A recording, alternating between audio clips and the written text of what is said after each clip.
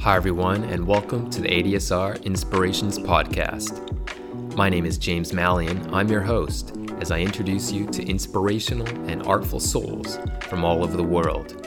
I'm deeply interested in music, film, the arts, achieving goals, overcoming struggles, and big ideas. So join me as we uncover some life lessons and knowledge. We're based out of Tokyo, Japan, and we'll be speaking with people from all over the world, ranging from artists, musicians, creatives, leaders, big thinkers, and those who strive to do and be great. Thanks for listening along. Now let's get inspired. Hi everyone, welcome to ADSR Inspirations, and I'm really excited about this one today. Being a big fan of film and Japanese film myself, our guest today is one of the world's leading voices on Japanese film. Originally hailing from Zanesville, Ohio, just outside of Columbus, Mark Schilling first arrived in Tokyo in 1975 and has lived here ever since. He's been reviewing Japanese films for the Japan Times since 1989 and has reported on the Japanese film industry from 1990 to the present, first for Screen International and currently for Variety. His articles on Japanese films and culture have appeared in a wide range of publications, including the Asian Wall Street Journal, USA Today, Interview, the Japan Quarterly, and the Japan editions of Newsweek, Time, Vogue, and Premiere, just to name a few. Schilling also serves as an advisor to the yearly Udine Far East Film Festival in Italy. He's been on juries for film festivals around the world, interviewed countless Japanese film icons, recorded DVD commentaries for Japanese films, and famously worked as a script advisor on 2003's Hollywood blockbuster, The Last Samurai. Throughout the years, Mark has both written himself, contributed to, and translated a number of books. A few of his original works are the contemporary Japanese film, the Yakuza movie book, A Guide to Japanese Gangster Films, No Borders, No Limits, Nikatsu Action Cinema, and more recently, Art, Cult, and Commerce, Japanese Cinema since 2000. So I feel like this is only scratching the surface of what Mark has accomplished so far in his career. So I'm really happy to welcome to the show, Mark Schilling. Thanks for taking the time, Mark. Yeah, thanks for having me. Yeah, thank you. Cheers. So I do want to get into talking about your latest book and talking about, more the current state of Japanese cinema with you. But before that, I want to dig into a little bit of your history with film and writing. So you're originally from Ohio. Growing up in the Midwest, how important was film and watching movies for you and your family when you were growing up? Growing up, wow. As a kid, I did watch movies. Mm-hmm. We did have a theater, Sure. actually a couple of theaters, so I would go to see film pretty regularly. It was like one of the few entertainment options we had in a place like Elwood City, Pennsylvania, like up in the hills, like up Appalachia, it's like Okay. middle of nowhere. But I was interested in films, and I carried that over. When I entered the University of Michigan, 1967, I really got into films. Kind of a gradual process because at that time, the new Hollywood films were starting to come out. The Graduate, Bonnie and Clyde, Godfather, 2001: A Space Odyssey. I saw all of them in real time. And that really got me thinking, okay, this is something, vital, something really important to the culture. It wasn't like old Hollywood where you're kind of nostalgic for the 1930s, 1940s classics. For me, it wasn't like that at all. It was like seeing the movies that were coming out right now and kind of being carried away by that to the point where, I figured out ways to sneak into every single theater in Ann Arbor, Michigan. I didn't have any money, but I knew how to get in. So, I was seeing, just check some I missed, some I for whatever reason, passed under my radar. But yeah, mainly, I pretty much saw everything. And I was reading people like Pauline Kael Hmm. in the New Yorker and thinking, wow, like the writing about film is, can I say, something that is really important to this whole, what can I say, countercultural movement, back in Right. the late 60s, early 70s, right? Hmm. Um, it became more central to the culture. In other words, like the music, of course, was the biggest thing, right? Um, most of my friends, and I was like very much a music person, but I became more of a film person. Hmm. Again, when I went to LA to live for about 2 years, I ended up seeing like, again, everything that was coming out and, spotting like all the different theaters. I was living in, at first, like in Western LA, ended up Hmm. in Santa Monica, which turned out to be a good central location for seeing all the films, like in Westwood, uh, Santa Monica. I had theaters mapped out all over the place. So I was doing the rounds, trying to see everything of interest to me. And then Hmm. coming to Japan was a bit of a shock because, the system here for seeing films was different then. It was like first come, first serve. Right. They just opened the doors and people flood in and, no reserved seats, nothing, just kind of throw your bag and try to get some kind of seat. That's how I saw Jaws. Like I still remember like Jaws is like the movie everybody had to see, even if they never saw a movie the rest of the year. So Hmm. it's like a scrum, like a rugby scrum, trying to get into the theater to see Jaws, right? Uh, Right. Right. but I think for me at that time, the films coming out of Hollywood, coming out of Europe, uh, Hmm. were more important. And then I gradually got into Japanese films as well. Seeing Kurosawa, seeing Ozu Hmm. as a student, and then coming to Japan. And again, I didn't have the language skills at that time, and Hmm. none of these, Japanese films were being shown with subtitles. Yeah. None. Right. And of course, there were no DVDs, Yeah. no videotapes, nothing. So Hmm. I would go to see some of these films like thinking, okay, I'll try to understand as much as I Yeah. can, and walking out thinking, did I really get that? Maybe not. But I think the one director who opened the key for me that way was Juzo Itami, Hmm. because his films reflected contemporary Japan. I mean, a film like Tampopo or The Funeral or Taxing Woman, were Hmm. coming out in the 80s and, showing in a satirical way, what was actually happening in, the bubble era Japan, and in a language that I could understand. It wasn't like the Right. language of Kurosawa, Yeah. way Right. back when. It was contemporary Japanese. And Mm. I thought, okay, this is speaking to me in a way that some of these older films didn't. So to tell you the truth, I admired Kurosawa. I loved Kurosawa's films.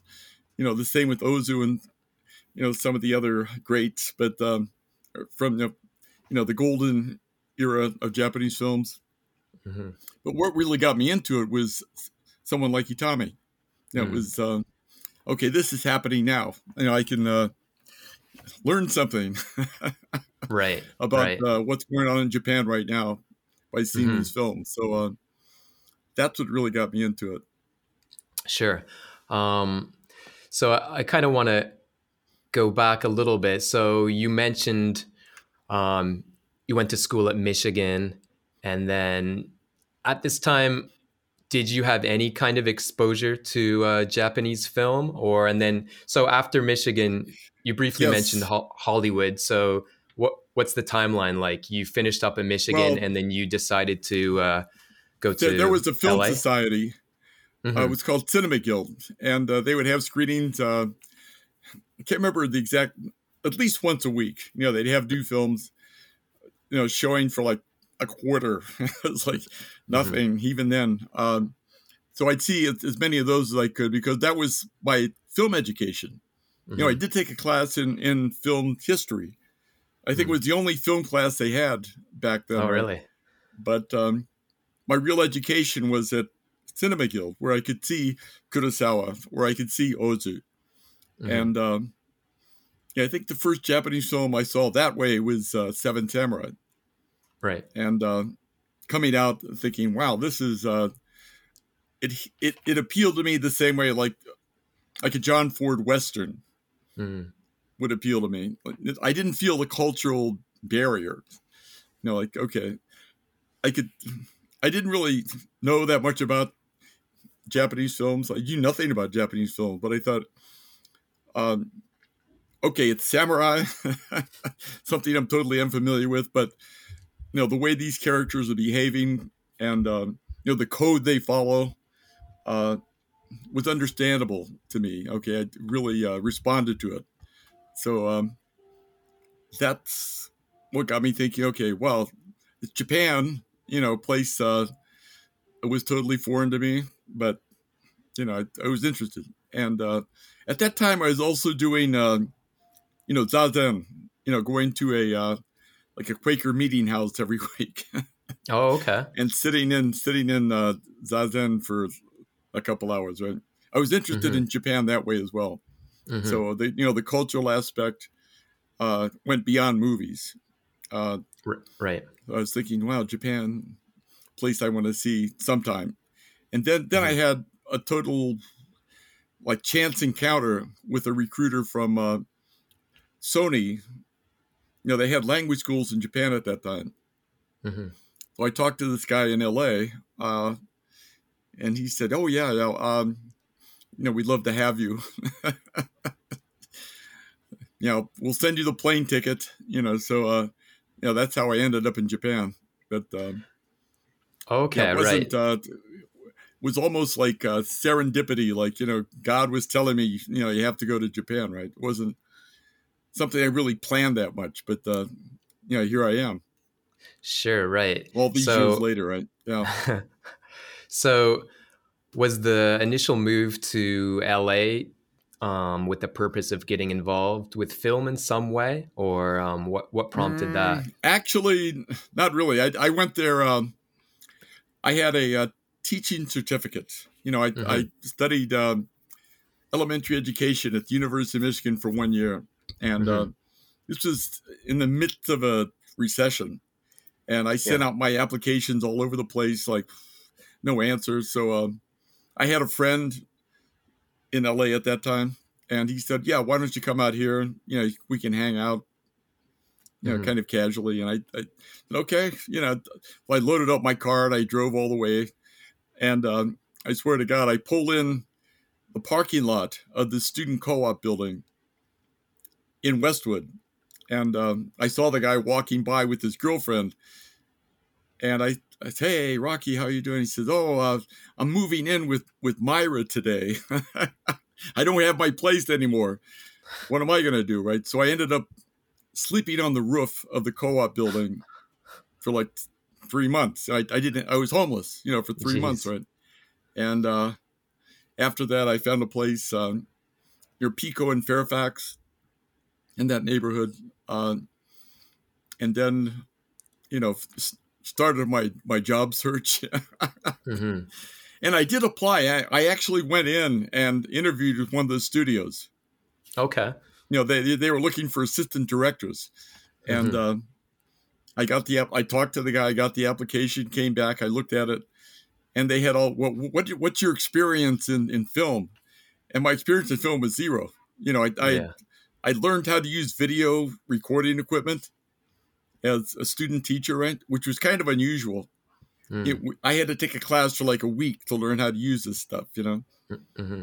So I said, okay, I have that experience, right? But I said, please, I need something. I would have to just totally lie on the application. Right. I kind of gave up on that. But yeah, I did, like I said, see a lot of films. while I was there, because Hmm. it's LA, right? It's there were theaters everywhere. So Right. using my spare time and my spare cash, I didn't have that much of to see movies. Right. Right. And then, Yeah, as you mentioned, the kind of serendipitous encounter by the Sony rep. Um, so was that decision fairly easy? You were just like, okay, sign me up, bring me over to Japan, or did that kind of take it didn't a bit take of didn't take too much time at all. I was can I say, thinking, I'm still young. I don't have any responsibilities. I want to see the Hmm. world. Hmm. Why not? I was ready to go anywhere. Hmm. I actually applied for a teaching job in where the heck was it? Columbia. Hmm. Yeah, I could have gone to Columbia, right? But again, I had these reasons uh, to be interested in Japan. Beyond just the free plane ticket. The Hmm. interest in Zen Buddhism, the interest in Japanese films. So I said, okay, I have the chance. Let's go. No problem. Right. I Right. was Right. ready to jump on the airplane. Right. Goodbye. Goodbye to America, right? But And again, then, in the beginning, I thought, okay, it's a 1-year contract. If I right. don't like it, they'll send me back. But I Hmm. kept reapplying, re-upping, Oh, okay. Okay. year They after year allowed after you year. to. They allowed you to Yeah, keep. Okay. Okay. That's interesting. yeah, And then you mentioned, when you came here, you started watching movies. sure. Was that was a big part of your life at first here in Japan as well, going to the movies? It was, yeah. I mean, I never thought of it as anything I could do as a job. It was like Hmm. totally like beyond the clouds. Like people doing that kind of work were not in my world. Uh, Hmm. but then I started to realize, okay, the people writing for the local media at that time was newspapers. That was about it, right? Hmm. Uh, some of them, I liked their work. Donald Ritchie, Mm. very famous film critic and scholar, was one of my heroes. From the beginning, Hmm. and I thought, okay, he's in Japan, like I am, and Yeah. you know, doing this kind of work. So at least somebody's doing it that I'm kind of familiar with, Yeah. and it became more. I started to think it might be doable, and then I had a chance to write for the Japan Times Weekly, which was a sister Hmm. publication of the Japan Times newspaper. Right. Yeah, the editor, had me doing like feature stories on this, that, and the other thing. Homeless people, mental hospitals. I did some pretty serious reporting. Mm. For that publication, right? And then she put out a call. She says, "I want to do more arts reporting or more arts coverage. Does anybody out there? Uh, can anybody, see subtitled films and review them?" And I said, "Yeah, I can do that." Well, no, my Japanese by that time was good enough. I'd been in the country for about 10 years, studying Japanese for about 5 years. Hmm. And I said, okay, yeah, I can go see these, like Asian films or South American films or European films with Japanese subtitles and, review them. So in the Hmm. beginning, I didn't review Japanese films, just, Mm. uh, and then I had a chance through a friend and another mentor, a guy named Andy Adams, who had a magazine devoted to sumo, Japanese sumo wrestling, and Hmm. I was one of his reporters. So he was also reviewing films, and we met one day for lunch. He says, "I'm giving it up. Mm. I don't like the new editor. Like we had an argument. I'm out of here." I said, Hmm. "Oh, that's too bad." He said, "You should go and apply for that job." Mm. I said, "Yeah, okay." He said, "Do it today." So I said goodbye to him. I went right to the Japan Times office to the Right. editor, this woman I knew from you know the weekly, and he said, Hmm. "Okay, I'll give you a tryout." And that's how it started. But Mm. I already have some clips, some of my reviews from the weekly, and so Yeah. she knew my work, and Hmm. that made it somewhat easier, right? But in the beginning, it was like, I really did not know that much. Right. I Right. had to fake it until I could make it, But Exactly. I Yeah. was seeing a lot of films at that time, so Hmm. yeah, I at least had that basis, yeah. But Right. So I guess, did you have a background of being interested in writing? And oh yeah, you mentioned Pauline Kael, and I've sure. heard you say Roger Ebert before. Of course, Donald Ritchie. Were you did you keep up with reading critical reviews, and were you kind of into the film theory and things like this? Yeah, again, when I started, I thought I need some kind of role model. Mm, I have to learn or figure out how to do this, sure. properly. And Pauline Kael was my idol as a writer, but I thought if I try to imitate her, I'll just sound ridiculous. Right. There were people doing that. They're called Paulettes, right? Mm, People out there, not in Japan, but in the States, who wrote in the style or with the attitude of Pauline Kael, right? And but for me, I thought I can't do that. Just not going to work for me, right? But there was another critic at that time, Roger Ebert, hmm who was writing for a newspaper in Chicago. But more importantly, he had a TV show hmm that he was doing with Gene Siskel. Okay, Right. Right. and I was able to see that, and I was able to get his collection of reviews, and I thought this is closer to what I'm trying to do. Mm, He's writing for a newspaper. He's not writing for cinephiles. He's writing for like people who like films, right. uh, and he has to do it in a fairly short space. He had about 550 words, and he was very accessible, but also very knowledgeable. The guy knew a lot about films. But somehow he didn't come up, or he wasn't looking down from a cloud at the ordinary. Right.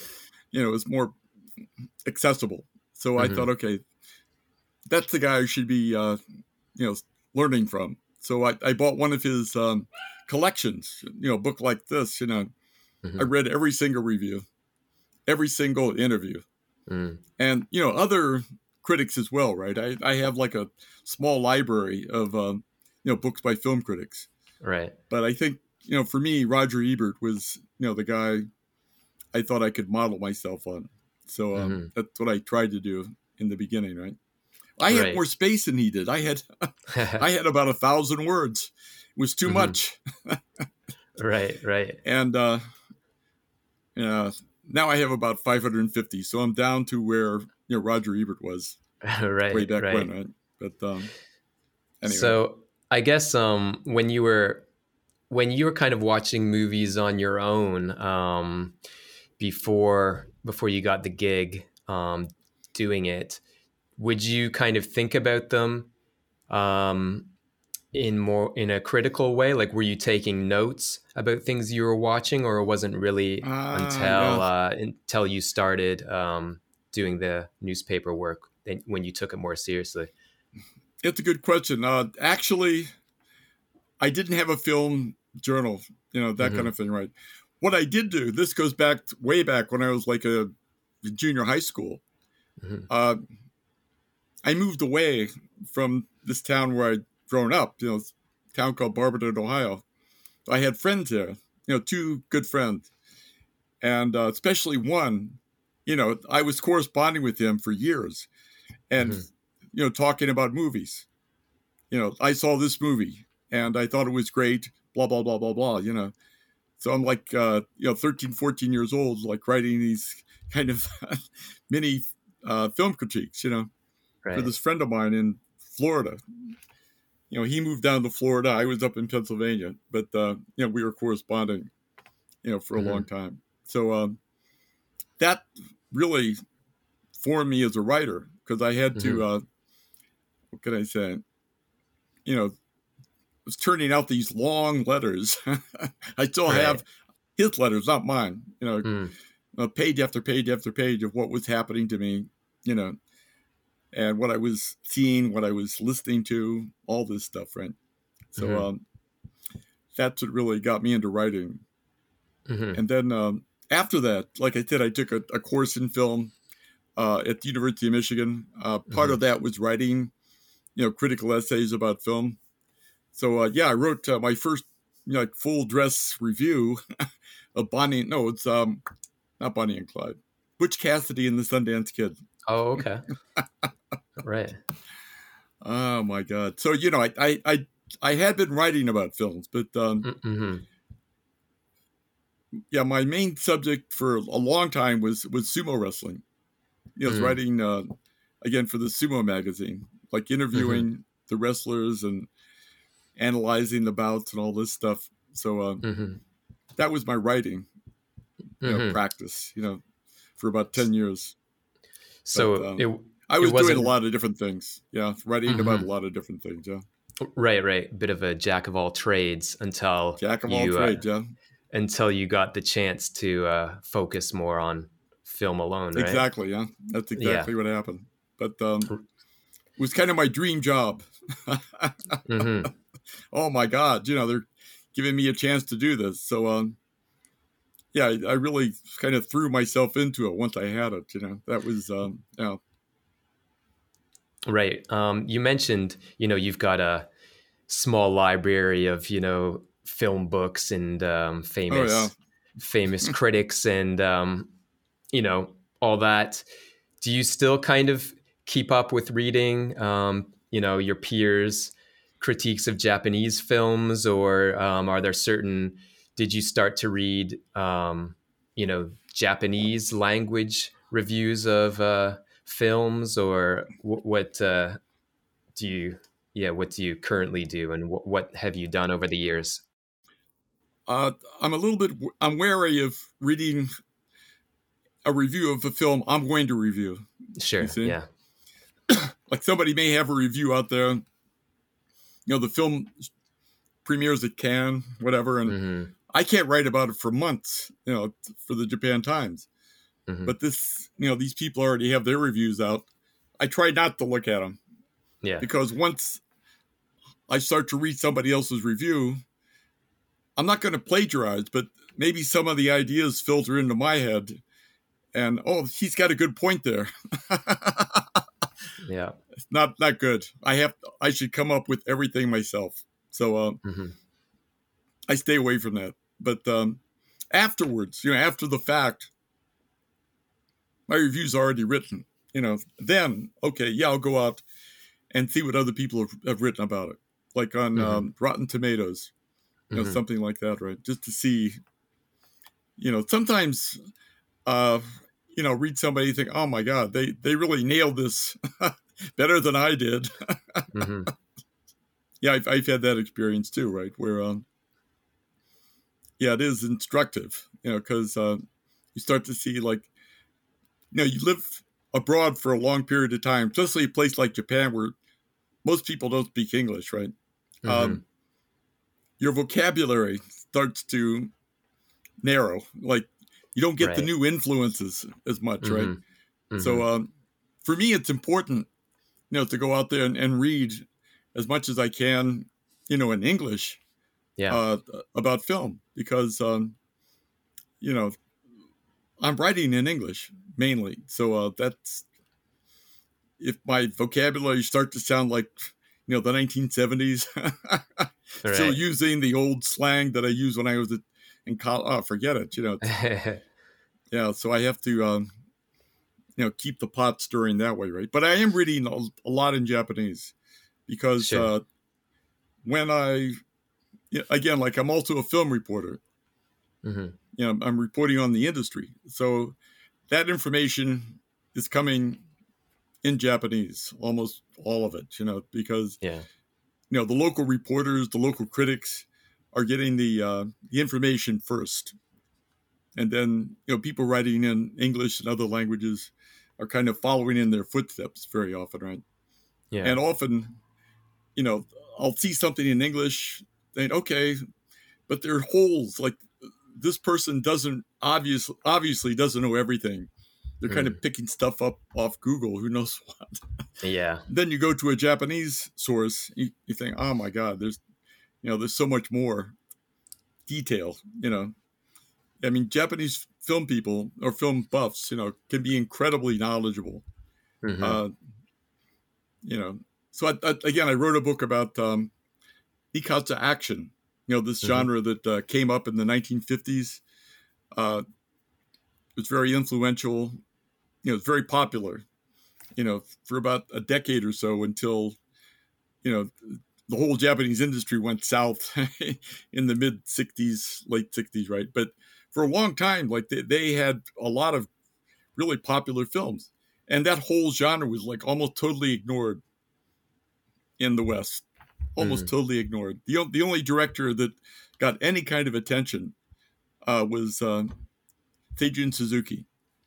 Okay. He became this cult director in the West, right? His colleagues at the Nikatsu studio, nothing, hardly anything. So I like, wow, I discovered this like gold mine, like, all these wonderful films like nobody in the West knew about. Right. But to really understand the background, how they came to be made, who the filmmakers were, et cetera, I had to go to Japanese sources. Like in English, almost nothing. Nothing. So that's one project where without the help of like, Japanese film researchers, all that, nothing gets started, because Right. the information wasn't out there at that time. Right. Yeah. Right. That's actually that's a quote that I read from you in a previous interview. You were saying something along the lines of you wanting to be like a discoverer of the new and not a curator of the old, and then kind of comparing. Maybe it was from films in the 90s or maybe late 80s to like being in California in 1848, right? Like gold was there for the taking, if not always easy to find. Exactly. Yeah. Can you kind of comment on that statement, and then maybe do you think things have changed over the years? More with the availability of say like DVDs, Blu-rays, or like the streaming and digital stuff these days? It's totally different now. It's totally different because when I started again back in the early 90s, that's when the videotape revolution was beginning. They're making these straight to video films. Takashi Miike and some of the others were Kiyoshi Kurosawa. That's how they got started. Making films that would never, or maybe see the inside of a theater for a week. But they were mainly for the straight to video market, right? And at that time, like none of these were being subtitled. Hardly any of them were getting abroad in any form. Like the film festivals, like Cannes and Venice and Berlin, we're not seeking these films out. So I thought, okay, this is something else I can explore, like some of these new currents. I wrote an article for the Japan Times Quarterly back in 1994, new currents in Japanese film, about some of these new directors coming up, again, not just the ones making straight to video films, but indie directors, whose films might play in like one or two theaters in Tokyo for a couple of weeks, a lot of their work was not, really getting out to the world, so, people who knew about Japanese films, writing in English at that time were mainly down. They were very much down on Japanese films. Like, oh my God, there's so much crap being made here. Right. The golden age was a long time ago. And, the survivors are, not in their prime anymore, et cetera, et cetera. And I had to agree with a lot of it, really. Like, okay, you're right. Yeah, Kurosawa was making better films back in the 50s and 60s, Okay, yeah, you're right about that. Yeah, Godzilla is kind of fun, but is it great cinema? No, you're right. But I thought they were ignoring or maybe not covering so actively, some of these new directors coming up. Okay. Mm-hmm. And I thought, okay, that's maybe where I can make a contribution. Because I'll go see some of these films like in the middle of Kabukicho, the kind of the red light district of Tokyo, right? Mm-hmm. But yeah, they had theaters showing some of these like straight to video films or whatever, right? So that's what really made me think maybe I should just concentrate on Japanese films. Because in the beginning I was doing everything. Mm-hmm. I reviewed Jurassic Park. Right. I'm going out to see all these because we had one other reviewer for the Mm-hmm. Japan Times who didn't speak Japanese. So Mm-hmm. I got the subtitled films and the Japanese films by default, but we were also reviewing, some of the Hollywood films as well. So it was, but around, see, 92, 93, somewhere around there, Mm-hmm. we got another reviewer. It was three of us. And I thought, okay, I can let the other guys do the, non-Japanese films, and I'll just stick with the Japanese films. Right. Because I thought it was more interesting, Mm-hmm. Mm-hmm. definitely more interesting. Like, okay, Jurassic Park, who's going to read my review of Jurassic Park? Yeah. Yeah. But, yeah, like a Japanese director, someone like, again, Kurosawa, Kiyoshi Kurosawa, making horror films back then. Like, nobody knew who this guy was. Mm. And I went in, reviewed one of his films, something called Door 2. I thought, my God, this guy's scary. He knows how to be scary in a way I hadn't seen before.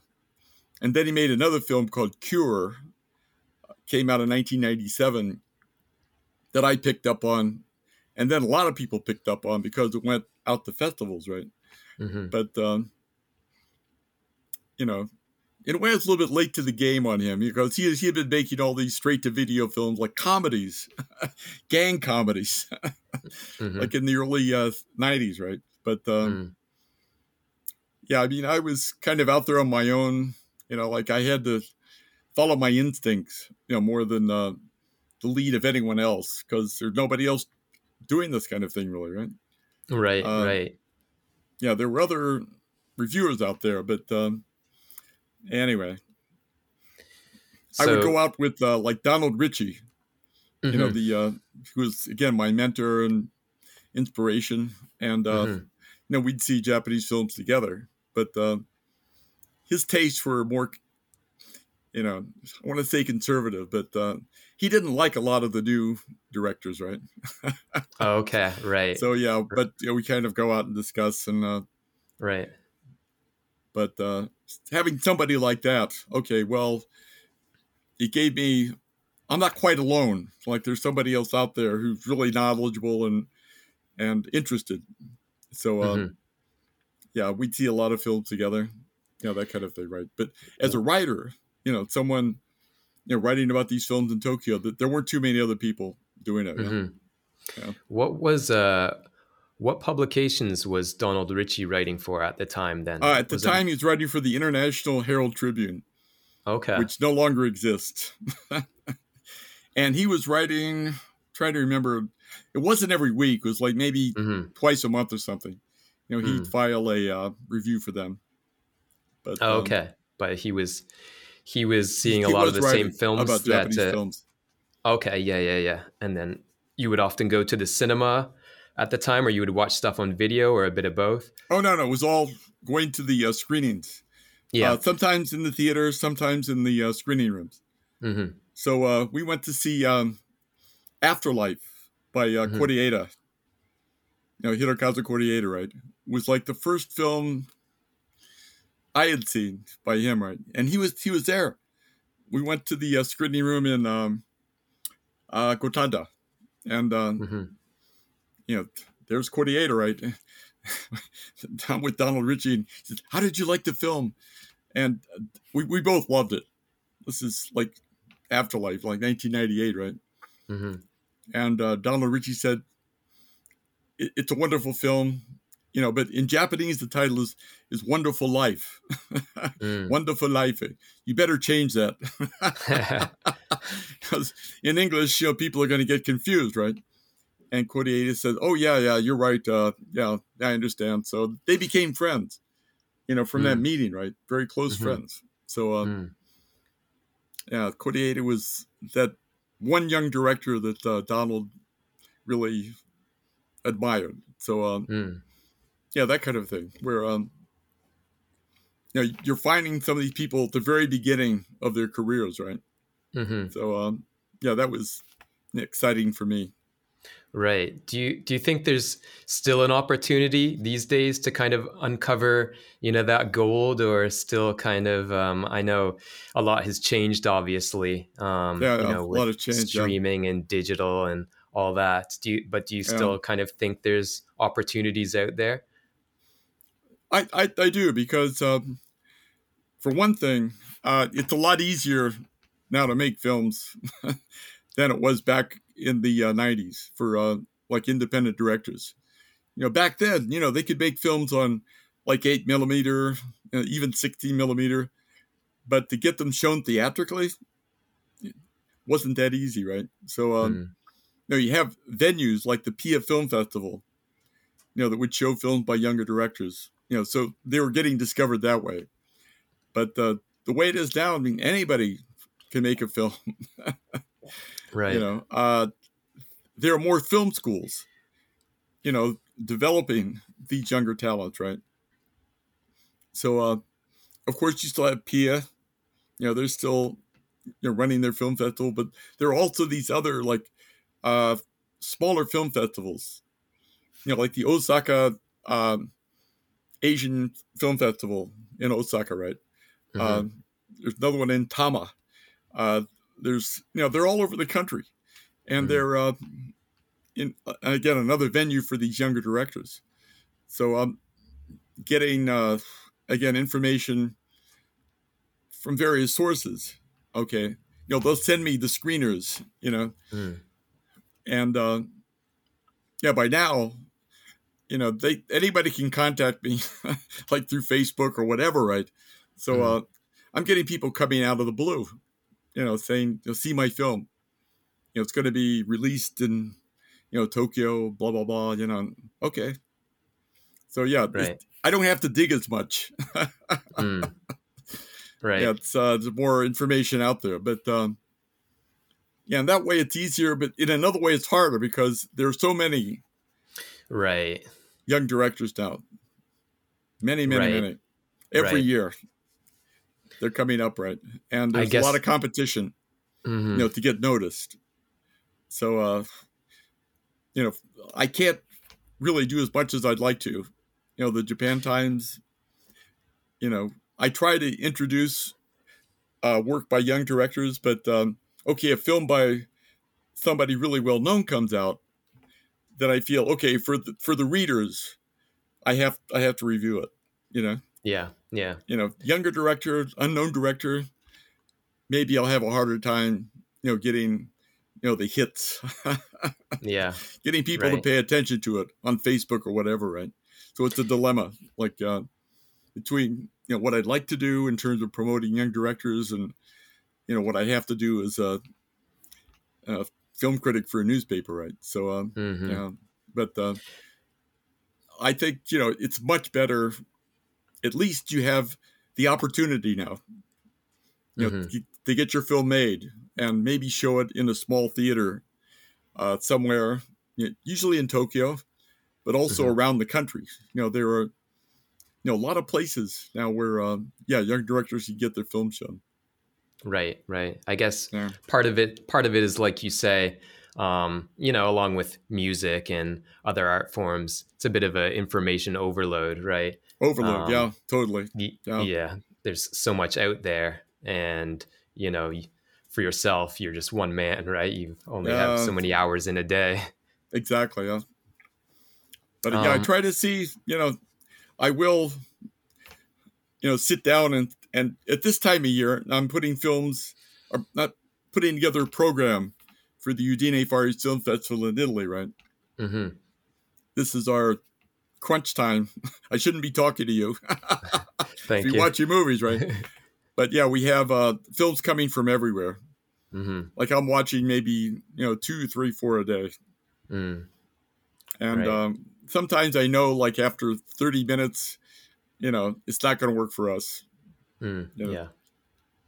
just the way it is. So have to be selective. But yeah, I'm trying to see because if I miss something and it does happen, right? I feel bad about it. Like Yeah. yeah, feel like how can I ever keep up? But I have to try to keep up. Yeah. Right. Right. So with that film festival, the Far East Film Festival, are you basically the main curator, or you work with a team? What's a bit of your history It's a with that team. festival? Yeah. It is a team, and Mm-hmm. I'm the Japan advisor. Mm-hmm. And we have the director Sabrina Baracetti. Some other people advising her in Italy. Mm-hmm. So I'll suggest films. Like I have a short list of films that Mm-hmm. I ask them to watch because again they're getting so many submissions. Like Yeah. how can one person? They're doing Japan, Korea, China, Yeah. all the countries of Southeast Asia, Mm-hmm. Taiwan, Hong Kong. Like Mm-hmm. we're getting hundreds of films. Yeah. For our selection, right? And the final selection is about 70. Mm-hmm. So Japan maybe 10 or 12 or 13 at the maximum, right? And then maybe like a classic film, something like that. Mm-hmm. Documentaries. It's a separate category. But yeah, for me, it ends up being about 10, 12, 13 films every year, right? Out of Right. many more than that. Yeah. Uh, so it's difficult, yeah. How long have you been working with the festival? Since the beginning, or how did that kind of Almost since the come second about? edition in 2000. Okay. So it's Right. been 22 years now, yeah? Or 20, yeah, Right. 20. This is the 24th edition. I Mm-hmm. started with the second edition, right? Okay. So it's And been a while, yeah. they just contacted you, or did you know about it? How did that first? They contacted me Yeah. at the beginning, right? I don't know how they got my name, but they said, oh, in our first edition, we just had Hong Kong films. Mm-hmm. From the second edition, we'd like to, find films from elsewhere in Asia, right? China, Japan, Korea, Taiwan. And can you help us with the Japan selection? I said, yeah, okay, I'll send you, I sent them like a list of films I thought would be interesting. And they ended up screening about, I can't remember the exact number now. Wasn't that many, like 3 or 4. Mm. And he said, okay, would you like to come to Italy?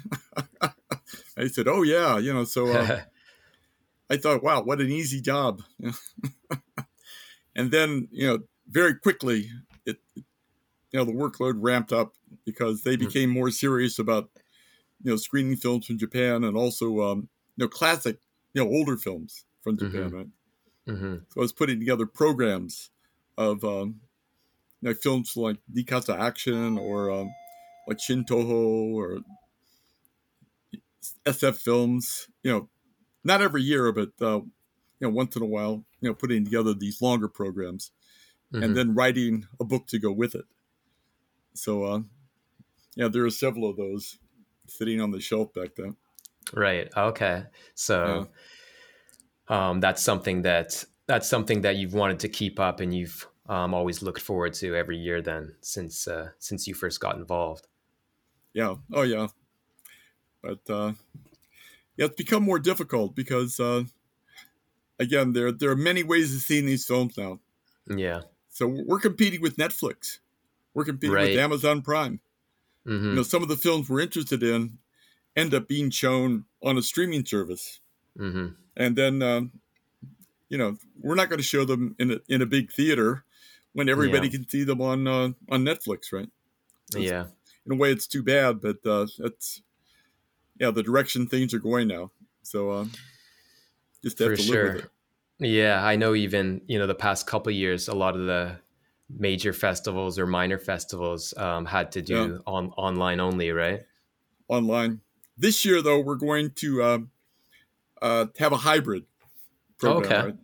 With Okay. some films online, but we're going back to the big theater. We have an Mm, opera house that we use, seats about 1,200 people. nice. So, yeah, after 3 years, yeah, we're going back to that. Okay. So So I you'll hope to be there. okay, yeah, you'll be over in Italy for the fest then. I hope. I hope so, right. Mm. Okay, that's exciting then.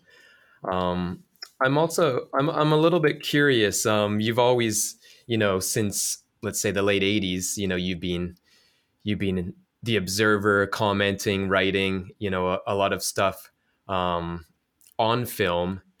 I know you had the chance in 2003 with Last Samurai to Right. kind of more get involved in the production.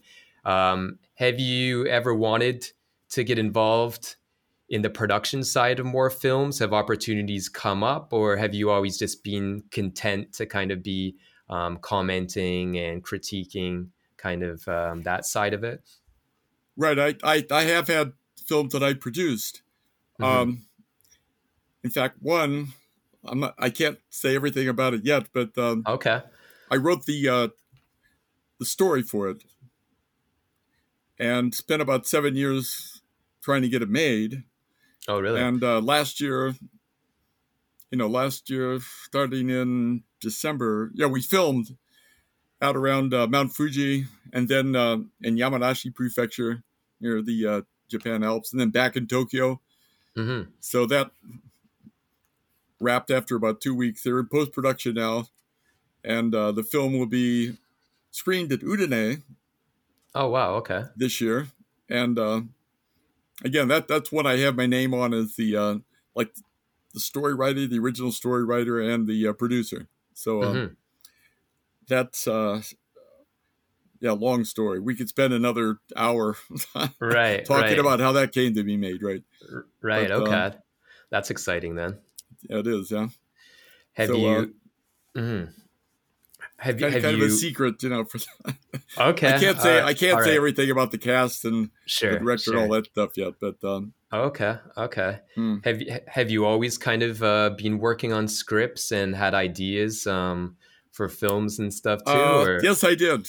Mm, This goes back about 10 years, but yeah, I had an idea for a film about Charlie Chaplin, who came to Japan back in the early '30s with his secretary, a guy named Kono, Toriichi Kono. They were together for like 17 years, and hmm. Kono became Chaplin's right hand man. So while they were in Japan, Chaplin was nearly assassinated by these rightist military men. It was Hmm.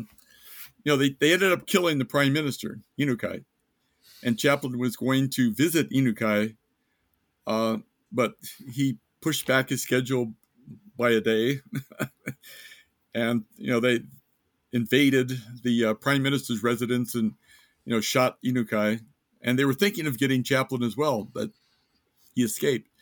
So how did that happen? There've been books written on it, that sort of thing. But I thought this sounds like a movie, so I spent. Mm, This is another kind of long story, but I found hmm. a producer. We got some interest from the Japanese companies, but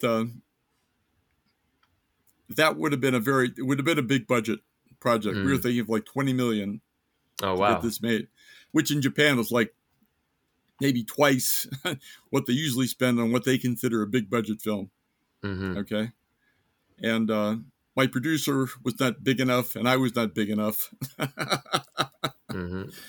It was just like we bit off more than we could chew, right? But Hmm. after that, I thought if I do this again, it's going to be a smaller scale, Hmm. and something we can do without spending a lot of money, because Right. that's how they can get made in Japan. Hmm. The big budget films very difficult. So Sure. yeah, Sure. live and learn. But I still think it's a good idea. Yeah, it does sound. But Yeah, it does sound like uh, a cool idea. yeah, so yeah, I've had some of these ideas before, but Right. Okay. Yeah. So that's something to look forward to, I guess, in 2022. yep. We'll be watching out for that one. Thank Um, you. Yeah. I want to shift a little bit to some of your experiences as an interviewer as well. As an interviewee, I guess throughout your 30-year plus career, you've Yeah. interviewed hundreds of people as well as Yeah. being interviewed yourself a good many of times. Uh, and I'm sure you've gotten used to it and aren't really too starstruck anymore. But Mm. can you recall, moments in the past, maybe where like you felt like you had to pinch yourself, you couldn't believe you were having a conversation with so and so, or uh, something like that? uh, yeah, way back when. This goes back to 1991. I interviewed Kurosawa, Akira Mm-hmm. Kurosawa, okay, Mm-hmm. for a film that he had just made, Rhapsody in August, with Richard Gere. So for that, I went to his house in Oh Seijo wow. Gakuen, Mm-hmm. and the PR guy was with me. And he said, Kurosawa had this bad experience with the foreign press. They had a press conference for this film, and some American reporter jumped up and says, "Well, this film's about the atomic bombing of Nagasaki, but what about Pearl Harbor?" And Kurosawa just got angry and stormed out. So the PR guy was saying, "You better not talk about that. Might get upset." But then we walk in his house, and he had this room upstairs, kind of a second floor study, where he Mm-hmm. had these media interviews, right? So we're sitting down, and one of his conditions was like I had to have an interpreter. So okay, we have this woman. I don't know how. Maybe the PR guy got her, but I was asking my question in Japanese. I kind of trying to ignore her. Mm-hmm. I wanted to use my time as much as I could, and I'm Right. looking at him. I'm thinking he's still upset. This is obviously on his mind. Okay, like that. I have it's the elephant in the room, and I Mm. have to acknowledge it. So that was the first question. I said, Kurosawa-san, I heard about this press conference, and what happened. And he said, "Oh, they didn't understand what I was trying to do." And he just went on for like 15 minutes. Mm. That broke the ice. So Sure. we had this long discussion. It was like an hour and a half, 2 hours, right? Mm. His daughter was there. The Mm-hmm. costume designer, Kazuko Kurosawa, right? Kind of like serving as the referee, you might say. And after about an hour and a half or so, she starts pointing at her watch and looking at me and saying, "Better get out of here," right? Yeah. But yeah, that's one occasion when I'm just thinking, "Wow, I'm kind of floating. Like, Sure. this really happening Yeah. Yeah. in Right. the same room with Kurosawa, right?" And not only Right. that, he wants to talk to me. He has all Mm-hmm. these you know things he wants to say, right? So Mm-hmm. anyway, the interview ends, and we're down in the Genkan, the entryway, and I open the door. Pouring rain. It's like September and typhoon season. Rain just Mm-hmm. coming down in sheets. I don't have an umbrella. So I look around, and there's this huge like golf umbrella stuck in the entryway. I Mm. say, Kurosawa-san, do you mind if I borrow that? It was his golf umbrella, right? He was a big golfer. But Mm. he said, yeah, okay, no problem, right? So I'm walking out, thing, boom, this thing goes like this. And the PR guy's with me. He says, "We're going to meet. You're going to come to my office and give me back that umbrella." I said, Right. "Okay." But yeah, for a week, I had Kurosawa's umbrella in my house, but Right. yeah, Something that kind to of thing. brag And about a little bit. Yeah. yeah, yeah, starstruck. Yeah, you could say that, but Sure. Sure. mm, Yeah, that is a good one. yeah, I've kind of heard you say in the past that you often try to get your interviewees, a bit off their script and, break Get them free off the from, script, right? yeah, from the usual line of questioning that they may get in like a media day session. To Mm. kind of flip that back on you, as an interviewee, what's a question that you feel like you get all the time when you're being interviewed, and then what's something maybe that you wish more people would ask when you're being interviewed as well? Mm. That's a good question, huh? I mean, one thing they always want to know is, how did you get into it, and Yeah. why Japanese films? Hmm. That's kind of obvious, right? Uh, I've answered that many times. Right. Right. Why Japanese films, right? Uh, Sure. One thing I wish they would ask. That's a little bit harder, right? Hmm, yeah, that's. I'm open for anything, really. Okay. Yeah. But Maybe some. sometimes these things.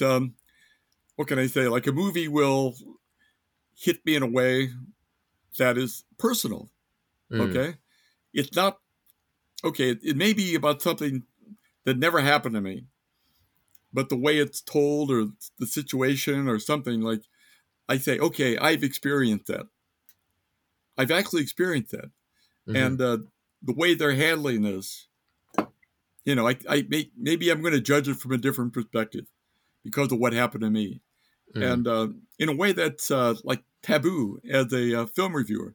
Like you're mm, not supposed to write a personal essay, like, oh, okay, the film inspired me uh, because this happened to me way back when. You know, mm, you're not supposed to bring that. You know, not too many reviewers will do that, right? But mm, I've always thought, in a way, okay, maybe 99% of the time it doesn't apply. Okay, you're gonna see these genre films like total fantasy, mm, never happened to anybody, right? But sometimes I think, yeah, maybe it's valid mm, to say that kind of thing, right? Like uh, the most recent, okay, I had an interview like 2 days ago. mhm, This film, Intimate Stranger, by a woman, Mayu Nakamura, who I've known mhm, for some time. mhm, And it's about this woman, middle-aged woman who living alone. She lost her baby. We find out in the course of the film she lost her baby when it was like 3 months old, and it traumatized her. She's never really gotten over it. So anyway, she's approached by this young guy who's trying to scam her. Like they have this scam called It's Me," where the caller pretends to be the person's son or whatever, right? Oh, I'm in trouble. I got in trouble with the traffic accident or something, and I need money for the hospital and blah blah blah blah mm, blah. So mhm, anyway, this guy thinks to do this, but instead, you know, he ends up becoming part of her life. She says, "Okay, well, you could move in with me." She treats him like a son, mhm, and why? Like it's this kind of psychological mystery or thriller, right? mm, Well, I don't want to go into the movie too much, but I'm saying to Nakamura-san at the interview, actually, that that kind of thing happened to me. hmm, Really, I was driving a taxi cab, in the early '70s, back in Ann Arbor, Michigan, and this woman gets in, and she says, "You look like my son." I said, "What?" He said, "Yeah, my son is in Vietnam, and he sends me letters, and I'm always thinking about it." Anyway, for whatever reason, she started to open up to me. I'm a cab driver, right? mm, Uh, about her son, the letters he sent. She's reading me the letters, and uh, it wasn't just one time. She knew my number, right? I'm number 25, so she called up. I went 25 to pick me up. So I pick her up. We're driving around, and she's telling me all this stuff, about. I'm thinking like, okay, I'm becoming like her surrogate son. right, right, Wow, so I told that to the director. Her mouth is kind of hanging open. Really? You're like, but it's just something like I'm not looking for it, but when it happens, Yeah. it's got to affect the way you see the film, right? Right. Yeah. So that's one thing like people never ask, but I'm always thinking about. Yeah, that definitely makes sense. I've had that happen a number of times where Yeah. something in my own life, is reflected on the screen, and sometimes it's done well, sometimes not so well, but yeah. Right. Yeah. I mean, despite how much, I guess, film theory you've studied or want to put into your, take on a film, critics are just humans too, and they've They're experienced humans, yeah. certain things that other critics haven't. And yeah, that does make a lot of sense. Yeah. So anyway, that's can I say something I've written about, before, like in my book. Just a second. Yeah. See if I Go have a grab it. copy here. Just a Nice. second.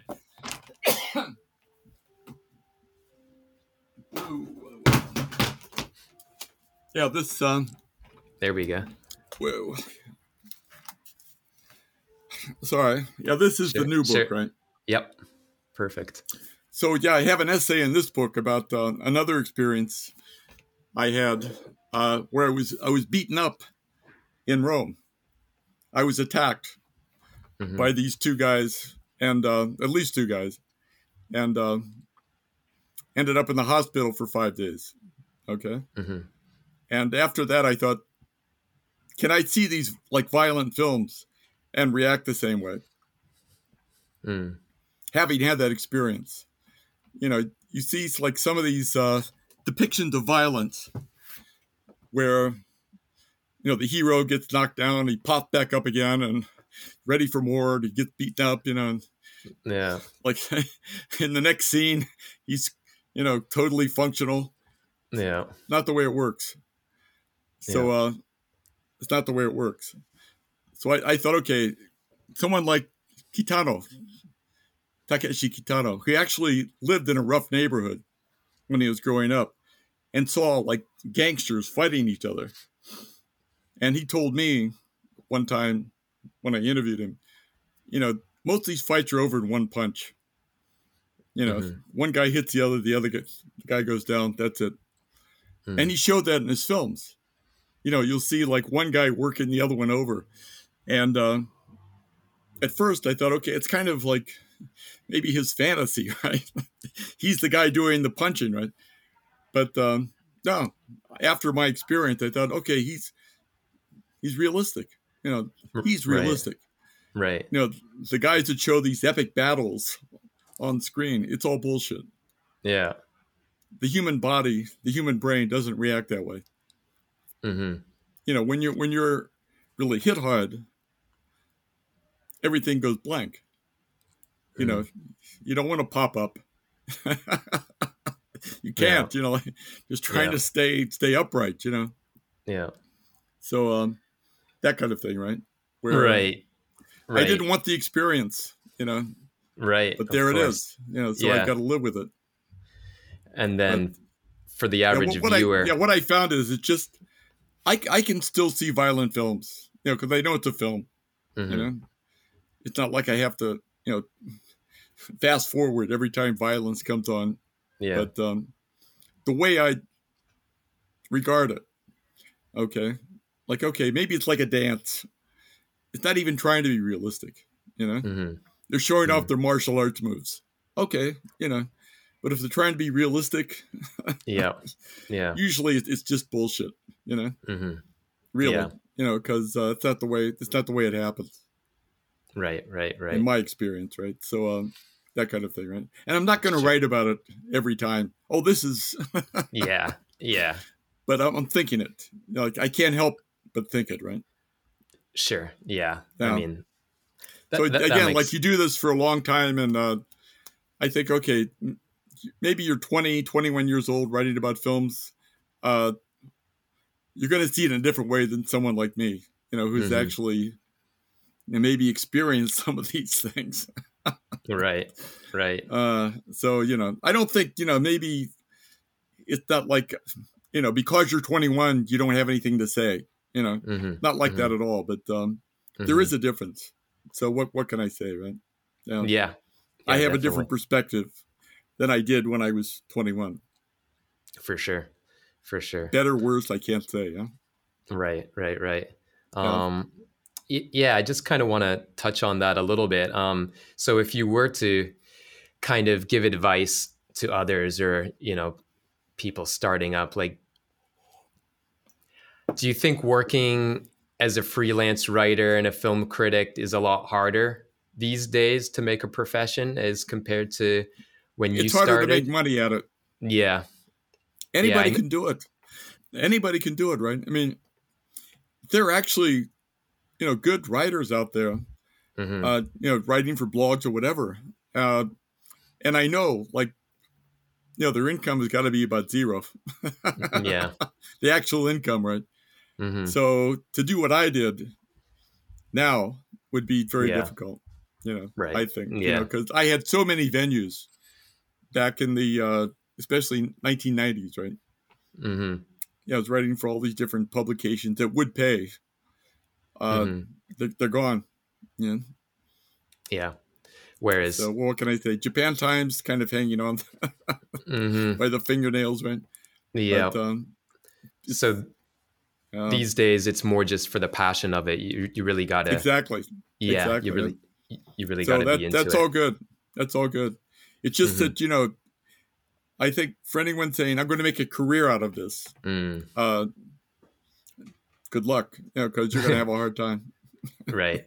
You Right. Right. have Right. to become a teacher, Mm-hmm. something like that usually, right? So Yeah. Yeah, uh, that makes a lot of sense. So yeah, you did bring out the book, yeah. Art Cult Commerce, Japanese Cinema Since 2000, which I kind of, there it is. Yeah, I suppose it's a bit of a follow up to your earlier book, right? The contemporary uh, it Japanese is. film. Yeah, and The uh, publisher came to me and mhm, said, "I'm a big fan of the other book, mhm. contemporary." Do I have it? Oh, here it is. So, just happen to have it here. Yeah, Perfect. this is the first one. This came out in Mhm, 1999. mhm, Okay, contemporary Japanese film, and it was again like reviews, interviews, and essays in mhm. one package. So he said, I'd like to do something similar. And I said, okay, it's like, I've been 20 years since this book. How can we do it? Right. Yeah. But he gave me 500 pages, which was Mhm, amazing, mhm. and a bigger format. It's a bigger book. Right. So I Mhm, had more to mhm, play with, but mhm. still we had to cut, like Sure. 20 years worth of film reviews. So Yeah. people ask, they say, oh, all these reviews are like or 4 stars or 5 stars. You Yeah. must love all these.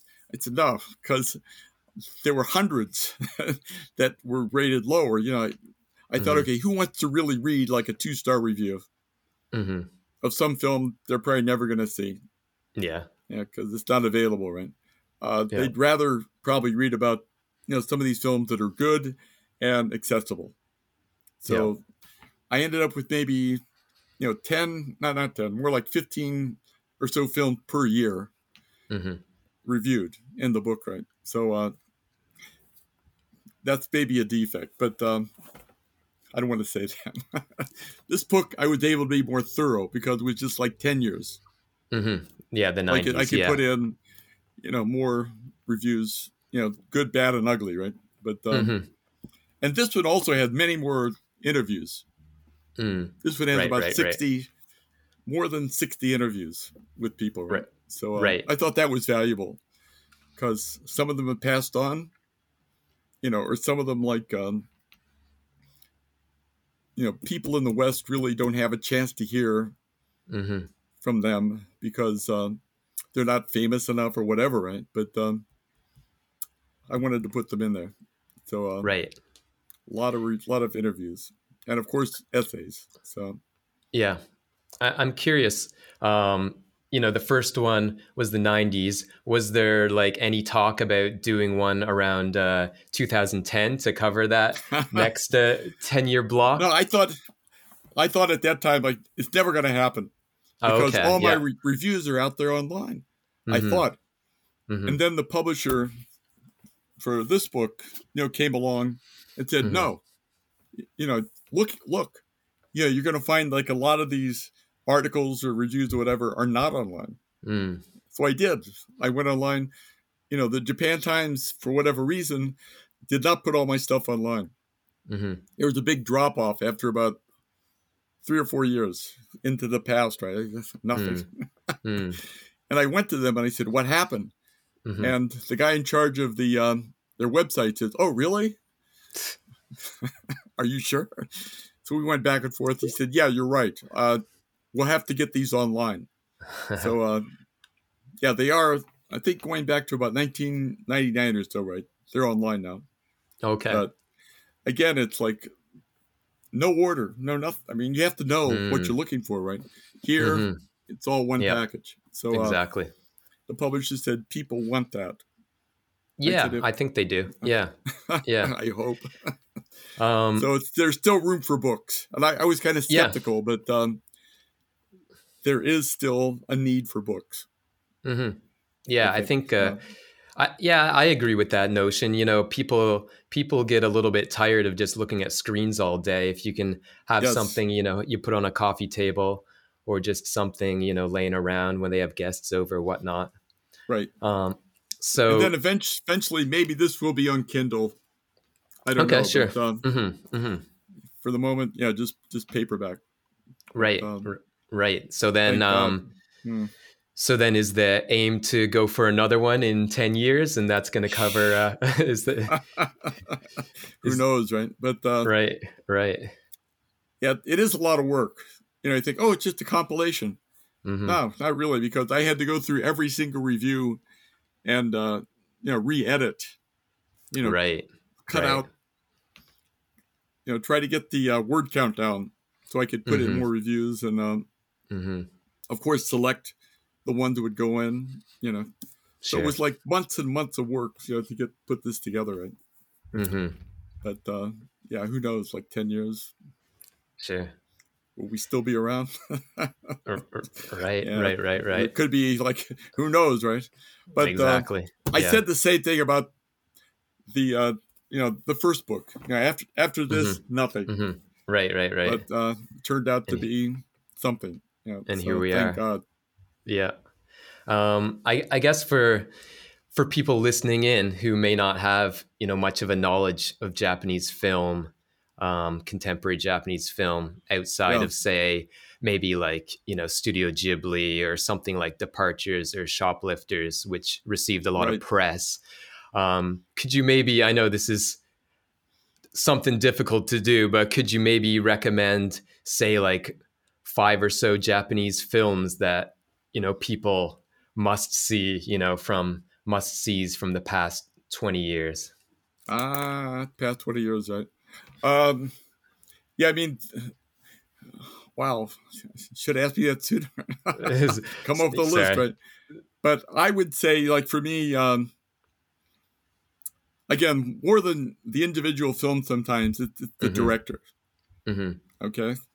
So, of course, you have to see Miyazaki, for Mm-hmm. anime. But that's obvious. Yeah. Everybody knows about Miyazaki by now. Right. Uh, and then, of course, Koreeda, where Mm-hmm. you think, okay, Shoplifters. But for me, some of his earlier films were stronger. I mean, you go back, again, like even to Afterlife, Mm-hmm. which, became well known. Mm-hmm. But Koreeda, after that, became, better known for his family films. Okay. Mm-hmm. But I think, okay, there's more to him than that. And people think, oh, he's making these arty films. In a way, yeah. I mean, obviously, they're going to Cannes, winning the Palme d'Or, that sort of thing, right? But he also made a film called I Wish, about these two brothers who were separated, and they try to get back together again. Mm-hmm. It's really like kind of a heartwarming, funny film that when people see it, they love it. Mm-hmm. But it's not as well known as some of the others, right? Mm-hmm. So something like that, where Mm-hmm. you know, or a film by a director like Yoshihiro Nakamura, Mm-hmm. okay, who made a film, actually made several films, about 10 years ago that I thought were great as, kind of speculative, what if, let's see here, just a second, Sure. 2009, but he's not that well known outside Japan. Mm-hmm. So, too bad. Right. And then he started making like more commercial films Mm-hmm. that for me were not as impressive. Mm-hmm. Or a director like okay, here we go. Here's another one I like. Funike Shobi, Some Love You Losers, Mm-hmm. a black comedy, um, which again came out about 10 years ago. Mm-hmm. Daihachi Yoshida, the Mm-hmm. director, right? Where it's funny and black comedy, but it also says a lot about the Japanese family and a totally original imagination. Okay, Mm-hmm. uh, but again, not as well known outside Japan. Or Right. someone like Satoshi Miki Mm-hmm. made a film, Adrift in Tokyo, about the same time, Mm-hmm. about this like college student. This guy's been in college for like 8 years. Anyway, he owes money to this sketchy, not a gangster exactly, but he's like a bill collector, right? Mm-hmm. And this collector says, "Okay, if you go with me on a trip across Tokyo, I'll excuse your debt, which is like 1,000,000 yen." The Mm-hmm. guy says, "Okay, why not?" And it turns out the debt collector has killed his wife, and he's going to turn himself in at the main police station in downtown Tokyo, right? Mm-hmm. But he wants to take this journey, and it's funny. It's totally original. The two actors are great. Uh, Joe Odagiri plays the college student, right? And I thought this is just a wonderful film. Mm-hmm. That again, like, because the director is not as well known as Miyazaki or Koriede. It's probably not going to get out there that much, but Mm-hmm. everyone who saw it loved it. Mm-hmm. Okay, Adrift in Tokyo. Mm-hmm. Yep. uh, so I could go on. I mean, I could Yeah, no sit doubt. here Yeah. and turn the Yeah. pages, Yeah. Yeah. But Well, that's why we got the yeah, book, there right? there are a lot that again, like, I've seen and thought this really ought to be better known. Mm-hmm. Like okay, Kiyoshi Kurosawa, Mm-hmm. well known as the horror director, the Mm-hmm. maker of Cure, and so on and so on, right? Mm-hmm. But for me, like, one of his best films is something called Tokyo Sonata. It's a family drama, Mm-hmm. okay? And it does have kind of I don't want to get too much into the plot, but Mm-hmm. the ending is kind of like Kurosawa-esque, where you're thinking, we're not in the real world anymore. But it's just like one of the best family dramas I've seen from Japan or anywhere else. Mm-hmm. And it's kind of out of the, what can I say? When people think of him, they don't usually think of this kind of film. They're Right. thinking, oh, well, he made like Pulse and Cure, these great horror films. But Mm. he's doing other things as well. Right. The one I mentioned first, the Mm-hmm. Nakamura film, is called Fish Story. Fish Story. Yeah. Yeah. I've seen that Fish one. Story? Yeah. Yeah. Again, just like came out of nowhere. Mm-hmm. And I didn't really know the director that well. I'd like some of his earlier work, but this film just blew me away. Mm-hmm. It's about this like punk song that changes the world. How does that happen? There's about 5 different stories. They all come together at the end, and the ending is like the last 5 minutes of that movie were like, whoa, you know, everything is like, I was on a high when I walked out of the theater.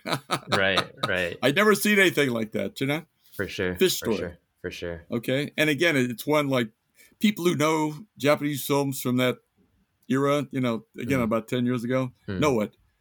Kind of a cult film. But generally, no. Because, the director's not famous enough, and so on and so on, right? Right. Yeah, some of these films, like, I know, okay, yeah, these Shoplifters, it's a great film. Yeah, won the Palme d'Or. Cordier is a great director. But, beyond that, there are a lot of films that just kind of fall through the cracks for whatever reason, right? Right. So that's why exactly. I wanted to put them in the book, because kind of get the word out there a little more. Yeah. Right. I guess. Anyway, yeah, we could sit here and I could thumb through this for the next hour. yeah. Like you say, find all the ones I really like, and talk about them. But yeah. That's why we got the book. Yeah, I guess on the topic of recommendations, obviously you're a bit privileged in terms of the variety of Japanese films that you're able to see and you get to see. Do you feel like Japanese films are widely distributed enough and like sufficiently made available worldwide? I mean, I can imagine situations maybe where someone's reading one of your reviews, something like you may have seen theatrically, and you've given it, a glowing recommendation only for this reader to be unable to access the film or unable to access English subtitled version. Can you kind of comment on this, or have you had people express this frustration to you before? That happens. It happens a lot. Because if you look, you're probably going to find a lot of these films somewhere, sometimes without subtitles. Yeah. But, generally, not easy, because the Japanese companies are thinking mainly of the domestic market. Right. And, some of them are interested in getting the films out there for like festival screenings or, maybe do a DVD deal with the UK or somewhere. But generally, it's not been easy. Yeah. The pipeline, the pipeline has always been small, right? But I think what's really changed is, okay, Netflix, Amazon Prime are picking up more of these films and series, and just they're all over the world. Yeah. All at once. So, what's the most recent? An example would be Ride or Die. Okay, the Ryuichi Hiroki film about these two women who end up becoming lovers, and they go on the run. It's kind of like Thelma and Louise. But Hiroki, I've always really admired his work because he came up as a pink film director, but he switched over to straight films a long time ago. But he still has this sense of how to stage like a love scene and could I say express this adult eroticism in a way that very few Japanese directors, they may know how to stage the scene, but the connection between the two women, I thought was amazing. The way that's portrayed, I hadn't really seen that before, and it's on Netflix. Right, yeah. Not in it did get a theatrical release in Japan, right? But again, like for thinking, okay, maybe 10 years ago, whatever, right? It would be very hard to access that. Yeah. Maybe like there would be one DVD release in the UK. That would be it. Right. Yeah, Mark, I really got to thank you for today. I feel like we could go on and on, but on and on, right? Yeah, I just have I've got two final questions that I ask every guest, if that's okay. If that's if that's cool with you. So, as this is called the Inspirations Podcast, I've got two questions related to that theme. And Okay. so, the first one, you did kind of answer this a little bit before, but the first question is, what are three things or three people that have really inspired you in your work or just in your life in general? Three people or three things that have really inspired you. Three people. Huh? Oh my God. This would be like my mother and father. Sure. Some people are going to say that, right? Mom and dad. Yeah. Yeah, of course, right? But yeah, beyond that, uh, yeah, way back when, okay, I was very influenced by people like Henry Miller, the Mm-hmm. writer. I read everything by him. Mm-hmm. Uh, again, back then, I mean, even now, in a way, he's been canceled. Okay, he's the guy writing about women, but for me, it was like, this is the guy who went right to the bottom. Mm-hmm. You know, he lost his job, he lost his love, the love of his life, he lost everything. But he ended up in Paris, and he discovered himself. Okay, Mm-hmm. I have nothing. I feel wonderful. Okay, I'm at the bottom. I wouldn't be anywhere else. This sort of. I thought, okay, this can teach me something. The way like he dealt with this, because again, I don't want to get too much into my life story, but Mm-hmm.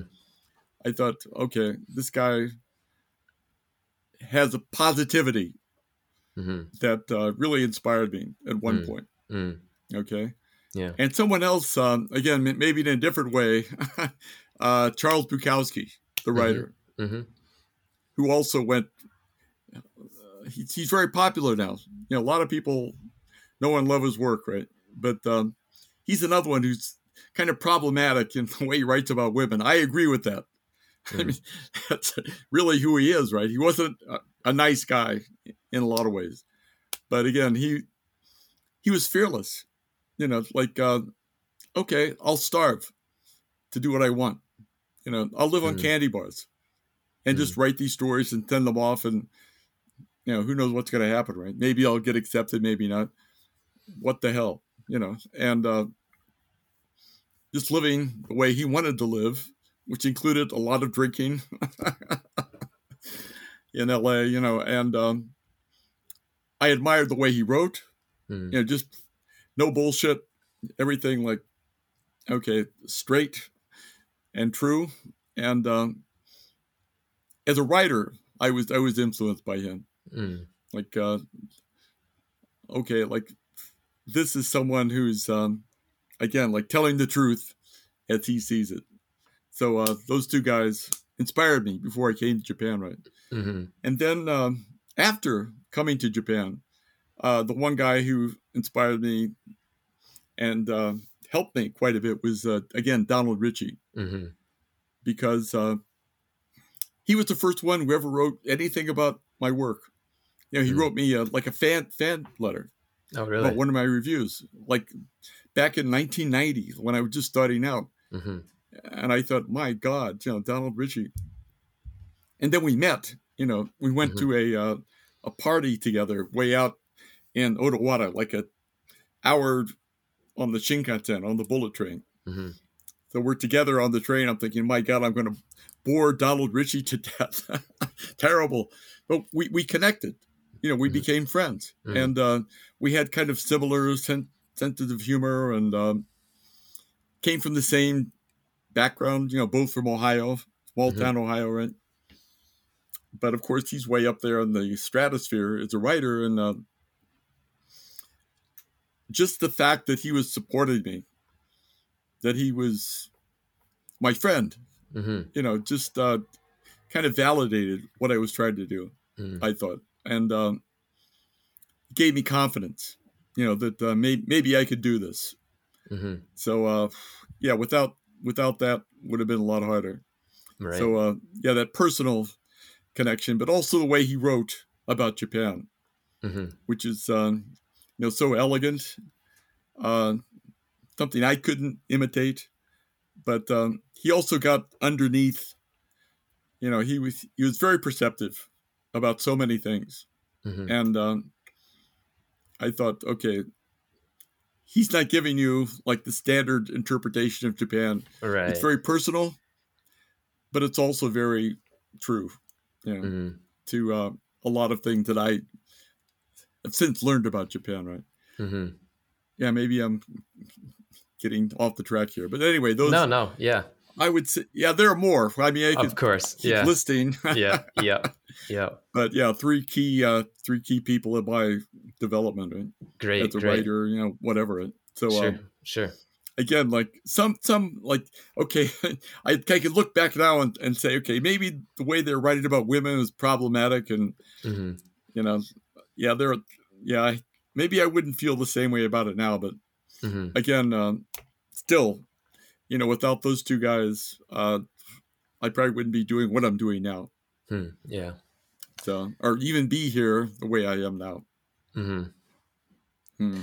So anyway, thank you. Yeah, yeah, yeah, yeah. And then Is that last one for you then. okay? So for yourself personally, what does it mean for you?